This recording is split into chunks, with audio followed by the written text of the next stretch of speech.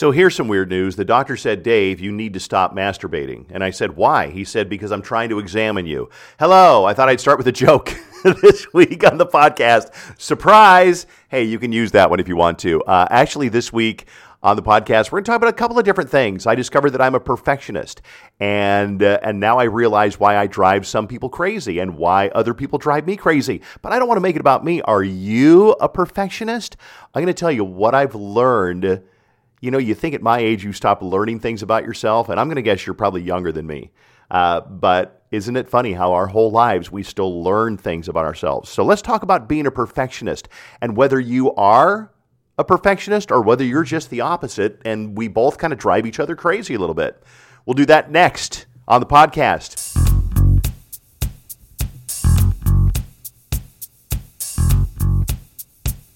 So I've been doing radio since I was 16 years old, and it was the first thing that I ever did well in my life. I was in band, and I was okay in band. I was moderate second chair, sometimes third chair, but I was never great. I didn't practice that much. I was in Boy Scouts, and I was a moderate Boy Scout. I wasn't a great leader. I never made Eagle. I was a good camper, but not a great camper.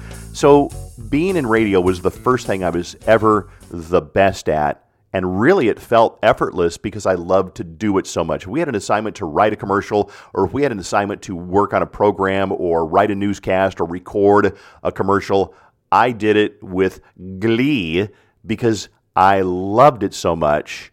And it fed upon itself because I was good at it. I got good feedback, so I wanted to go back and do it some more and do another good job and get more good feedback, and it kind of fed upon itself. So it was the first thing I was ever good at in my life, and from a young age, I hope it doesn't sound like I'm bragging, I've been better than average. Just like if you know you're a great tennis player, or you're the best dancer on your dance team at school, or you're the best drummer in your band at school, or the best on your math or debate team, or whatever it is that you were good at, you kind of know it. And it's not bragging, and I hope you've enjoyed the privilege or the sensation, the feeling of being the best at something. And I wasn't always the best, but in my class, so I'm getting off my point a little bit here. So I'm a perfectionist, and what I realized is how that has worked for me. And I want to see which side of the perfection, not perfection debate you come down on. With me, as a perfectionist, things have got to be perfect for the result, not for me. Let me try to explain that. Perfect for the result means I have a perfect parody commercial, or I have a really good show. Not about how I feel about it, whether I was too tired to do it, or whether it kept me up, or whether it made me miss my favorite TV show, or whether it cut down on my nap time, or whatever it was. I was a perfectionist, and I have been a perfectionist because I want the product, the result, to be as good as I can make it. And I've driven people crazy over the years, including some people that I work with who are, you know what? I'm not a perfectionist. I want to reach a balance somewhere of perfection or good enough versus how it makes me feel. And I've worked with people, and I continue to work with people who are not wrong by what they believe. They're just different. They're like, you know what? We've worked on this for 2.5 hours. I think it's probably good enough. And I'm like, fuck that. I'm sorry you're tired. I'm sorry that this is a lot of work, but I want it to be perfect because the results can really pay off, make it worth it. So I worked with, I'll give you an example.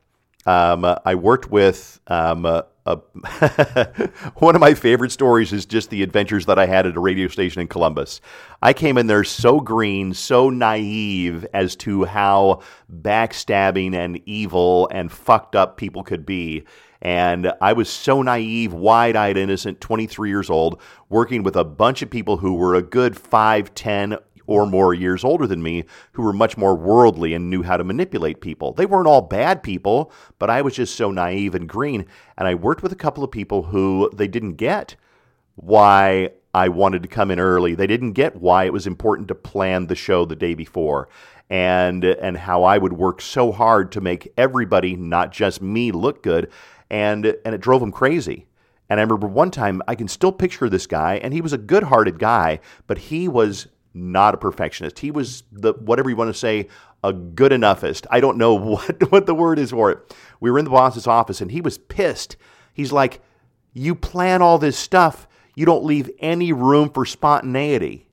And the woman that worked on the show was like, yeah, you don't leave any room for spontaneity.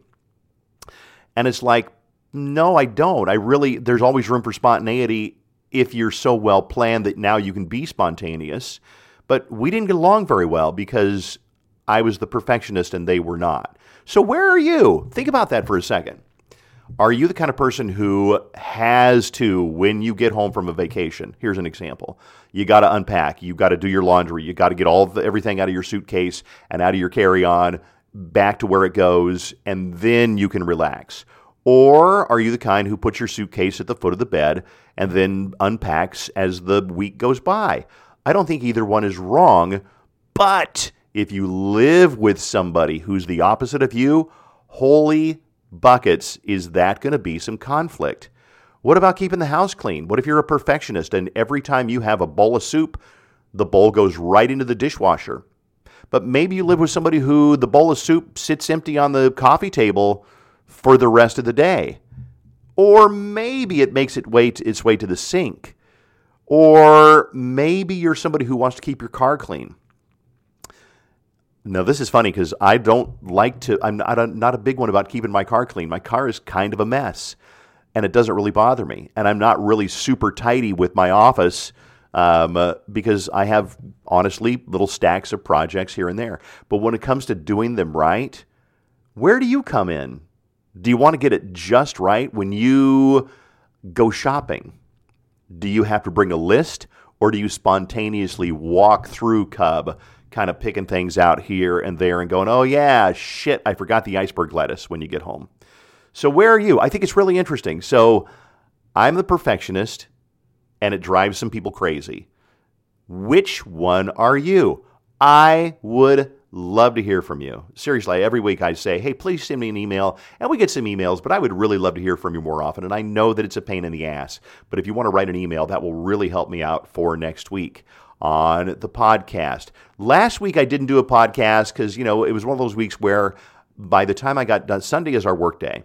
And Sunday we spend all day working. By the time I got done working on Sunday, it was probably 8 o'clock at night, and I just wasn't going to do a podcast, so I skipped this week. But 2 weeks ago on the podcast, I talked about songs that basically follow a pattern of they start slow and then they build. And so I got some feedback on that, so I'm going to check some emails here to Dave Ryan at KDWB.com. Let me find the top of my email stack here. Okay, I thought I pinned in the top, and okay, here we go. Yes, it's from Jim. My buddy Jim, who is a former Marine, he's a chef, and I've never met Jim in person, but he's on Twitter, JEM, and he's a Brit, so he's got the accent, and he's very cool and very charming. He says, my friend, I know it's been a while. I apologize with only the excuse that life happens. Finally catching up on everything, and I'm digging the music theory episode. If this is where your podcast is headed, I'm totally on board. I think your experience in the radio and music industry has made you a font of knowledge. Thank you, Jim, a font. I love that. Your analogy of music is like sex is spot on. I know you're in Colorado this week and hope you're fully enjoying your time at home. That being said, I'll end this letter like all letters. If you find yourself in my area, let me know, and there's a hot meal for you. I hope I meet Jim someday, because he sounds like a really good guy. I don't know that we're going to take the direction of music on the podcast, but it's kind of a fun diversion once in a while. It leads me to my next topic, and that is about how creativity and coming up with content is so valuable. I don't know what field or business you're in. It might not be a creative field. Surgery, if you're a surgeon, if you're an OBGYN, there's probably not a lot of creativity involved. I don't know, maybe there is. If you are an architect, on the other hand, there's obviously a lot of creativity involved. If you're an accountant, probably not a lot of creativity. I think that sounds illegal. But if you are a writer, a designer, a salesperson, you're in marketing, creativity is so important. So I actually wrote a radio article just about an hour ago for my radio friends because, we post things and articles, and I love sharing what I've learned with people over the years. And I talked about how creativity is really the key that lets you keep going in any business. Let's examine that for a little bit. And if you say I'm not creative, we're going to get to that in a second, because you are creative. You just don't know how to break into that part of your mind. So we'll get to that in a second with a couple of tips. But creativity and creative people are the ones that not only rise to the top, but last and endure for years and years. And I was encouraging radio people, don't just borrow ideas from other people's shows, but work on coming up with your own ideas. Let me give you a couple of examples. Let's talk about Eddie Van Halen. He died a couple of weeks ago. He was the musical genius in the band. I mean, just a sweeping statement, musical genius. He didn't do it for the fame or the money. He fucking loved it, and he was so good at it, he couldn't contain himself. Prince was kind of the same way, musical genius. When Van Halen broke up, and maybe you're not old enough to remember him, so I'm not going to spend a lot of time on him. When they broke up, David Lee Roth was the charismatic lead singer, and he did shit on his own because he didn't have the talent to create content. Eddie Van Halen is a legend and will be remembered for years because he could come up with the content. He wrote the songs. I think David Lee Roth had some hand in writing them. Let's move on to go even farther back. Simon and Garfunkel. Simon and Garfunkel from the 60s. Here's to you, Mrs. Robinson. Da-da-da-da. And then the sounds of silence. Those guys. The guy who wrote the songs was Paul Simon. The guy who did most of the singing and had the beautiful voice was Art Garfunkel. Art Garfunkel couldn't write songs. Paul Simon could write songs. He could create content. I love that word content because it's all-encompassing. It's everything from a book to a song to a movie to an article online. It's all content. Art Garfunkel really went on to become the guy who was in Simon & Garfunkel, but Paul Simon went on to become a legend. Let's move on to somebody else. Let's move on to Taylor Swift. Taylor Swift creates content. Taylor Swift will be around for a very long time, long after she ages out of the beautiful young pop star mode. She'll be around for a long time as long as she keeps creating content. Okay, somebody else. Kevin Hart creates content. Shonda Rhimes creates content. There's so many people that create, and they'll be around for a long time. However, the pop stars and the film stars that really, they show up and they look pretty. And in my business, I see it all the time. There's pop stars that look adorable, that don't create their own content. It is not a knock on them. It's always been there. Back when I was growing up, there was probably, somebody that nobody remembers. I'm trying to think of somebody. And right now I'm trying to think of somebody who let's go with somebody who we remember. Stevie Nicks created her own content, and everybody knows who Stevie Nicks is. However, you take somebody like Stephanie Mills. She had a huge song back when I was about 17 or 18 years old. You don't know who Stephanie Mills is, and it doesn't even matter. You don't need to look it up. But these people that come up with their own stuff, they'll be around for a long time. So whatever it is you do, I hope you get a chance to work on being creative in there. If you go, I'm not a creative person, you are. You just don't know how to open that part of your mind. And I'm going to give you a clue. The more you do, the more you expose yourself to, the more ingredients you have in your creative pantry. And I love this analogy. If you do the same thing, watch the same shows, hang out with the same people, eat the same food, go on the same trips, do the same thing pretty much every day, your list of creative experience and ingredients for creativity are very limited. However, if you go to a restaurant or get carry-out from a place you've never been before, or watch a show on something that you've never been interested in before, like the mating habits of tortoises. Nobody cares about the mating habits of tortoises, and that's a bad example. But if you watch something that you never watch, or talk to somebody you've never talked to, or go to a meeting or join a club, you'll have all these experiences that you can pull from, like ingredients in a pantry. Without a lot of experiences, you have flour, sugar, baking soda, maybe some cinnamon, and some milk and butter. Well, here's some things you can make, but you're not going to get real fancy. However, if you have some crazy experience, now you have some tarragon, you have some kale, you have scallops, you have all these different things now that are in your pantry that you can access to be creative. Does that help? How creative are you? How does that correlate to how much you get out and do different things? Okay. I had some other notes here. We're going to read another email. This is from Caitlin. She says, Dave, I hope you find this email helpful. I know you discussed trying to find different things on your Take a Shower podcast, and I think I might have a fun angle for you. There's a guy on TikTok that records short videos of himself doing common repairs like changing car oil or tires. He positions himself as your helpful, handy dad that can teach you how to DIY something. I think you could do something similar with topics they don't teach you in school, but are totally necessary life skills like money management, career plans, etc. I'm sure it would make you would make it interesting, but also informative. I know you would have some great stories to share around these topics too. Please keep being you. I've loved listening for the past 9+ years. Thank you, Caitlin. I really appreciate that.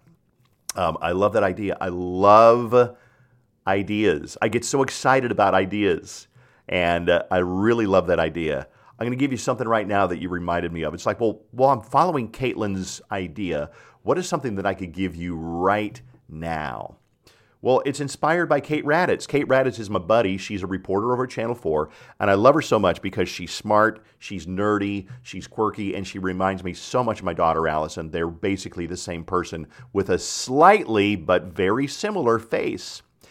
Anyway, I was talking to Kate a few years ago, and she's like, oh, I want to buy a house. I want to buy a house. My husband and I are looking for our first house. I want to buy a house, but this one's not right. It's too close to the freeway. This one, you can hear the trains go by at night. This one, the neighbors are like, they have a dog that barks. This one is like, oh, I know what her primary thing was. She was like, it's not going to go up in value. I want to make sure that a house that I buy goes up in value. That was her primary complaint. Not cars, not dogs, not noises. I want to make sure it's a good investment. And I listened to her and I said, Kate, I'm going to tell you something that I've learned, and I will share this with you. Your house is not an investment. It's your home. Yes, hopefully you'll make some money off of it, but it's not about the money you make off your home. It's about the memories that you create there. It's about the Christmas mornings where your kids come down the stairs and their birthday parties and their sleepovers and their first Halloween and their first prom and their first date and watching TV together and playing on the floor together and decorating for their birthday party or carving pumpkins or whatever. That's what your home should be about. It's never an investment. Fuck that. I don't care if your house loses $100,000 by the time you sell it. If you've enjoyed it and you've got memories there, that's what a home is for.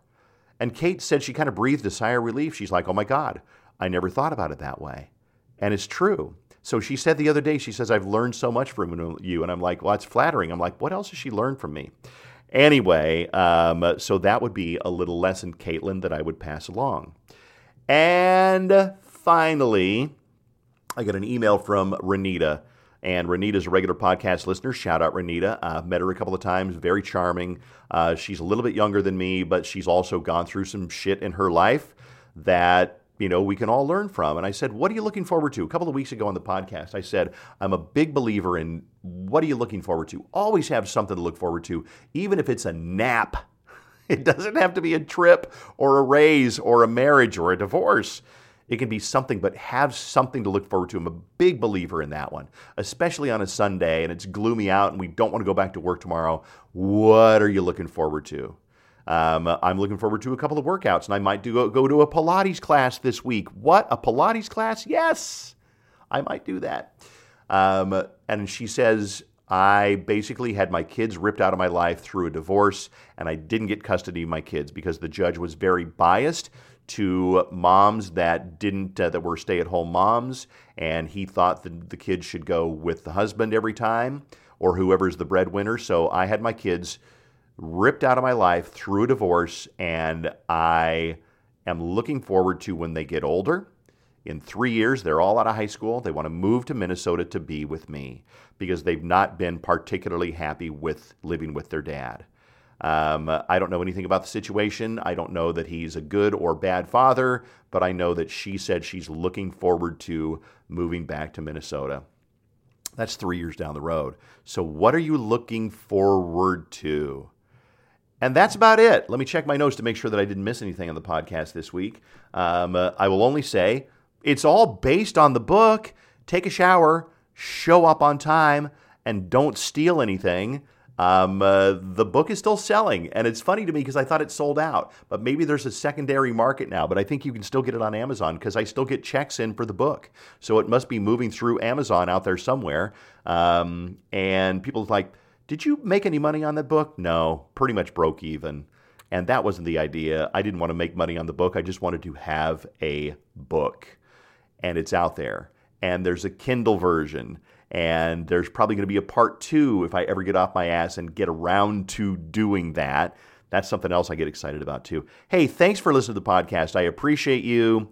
Send an email to ryanshow@kwb.com. Give me a review. Give me 5 stars. Give me 4 stars, whatever. If you scroll all the way to the bottom of the podcast, depending on where you're listening, you can leave 5 stars or 1 star. I think we've gotten mostly good reviews. And from what I understand, the algorithm makes that podcast even more visible, and we get even more listeners that way. So if you don't send an email, at least write out a quick little review and give me 5 stars. Hey, seriously. Thank you for listening. Podcasting is getting so big, it's going to overtake radio. I really believe that one day, if radio doesn't change from a music machine, it's got to change to storytellers and experiences and friendly people that you can relate to on the radio, because that's what you find on podcasts now. We still do that on our morning show. And I really want to hear that more on the radio with like friendly, warm, relatable people. You can get music anywhere, and I love the music on KWB. But I think that one of the things I love about our morning show is the fact that you can relate to Fallon, or you really get Steve, or you really connect with Jenny, or you really connect with me, whatever it is. Thanks for listening to our show in the morning. Thank you for listening to this podcast, and I'll see you next time here on Take a Shower, Show Up on Time, and Don't Steal Anything.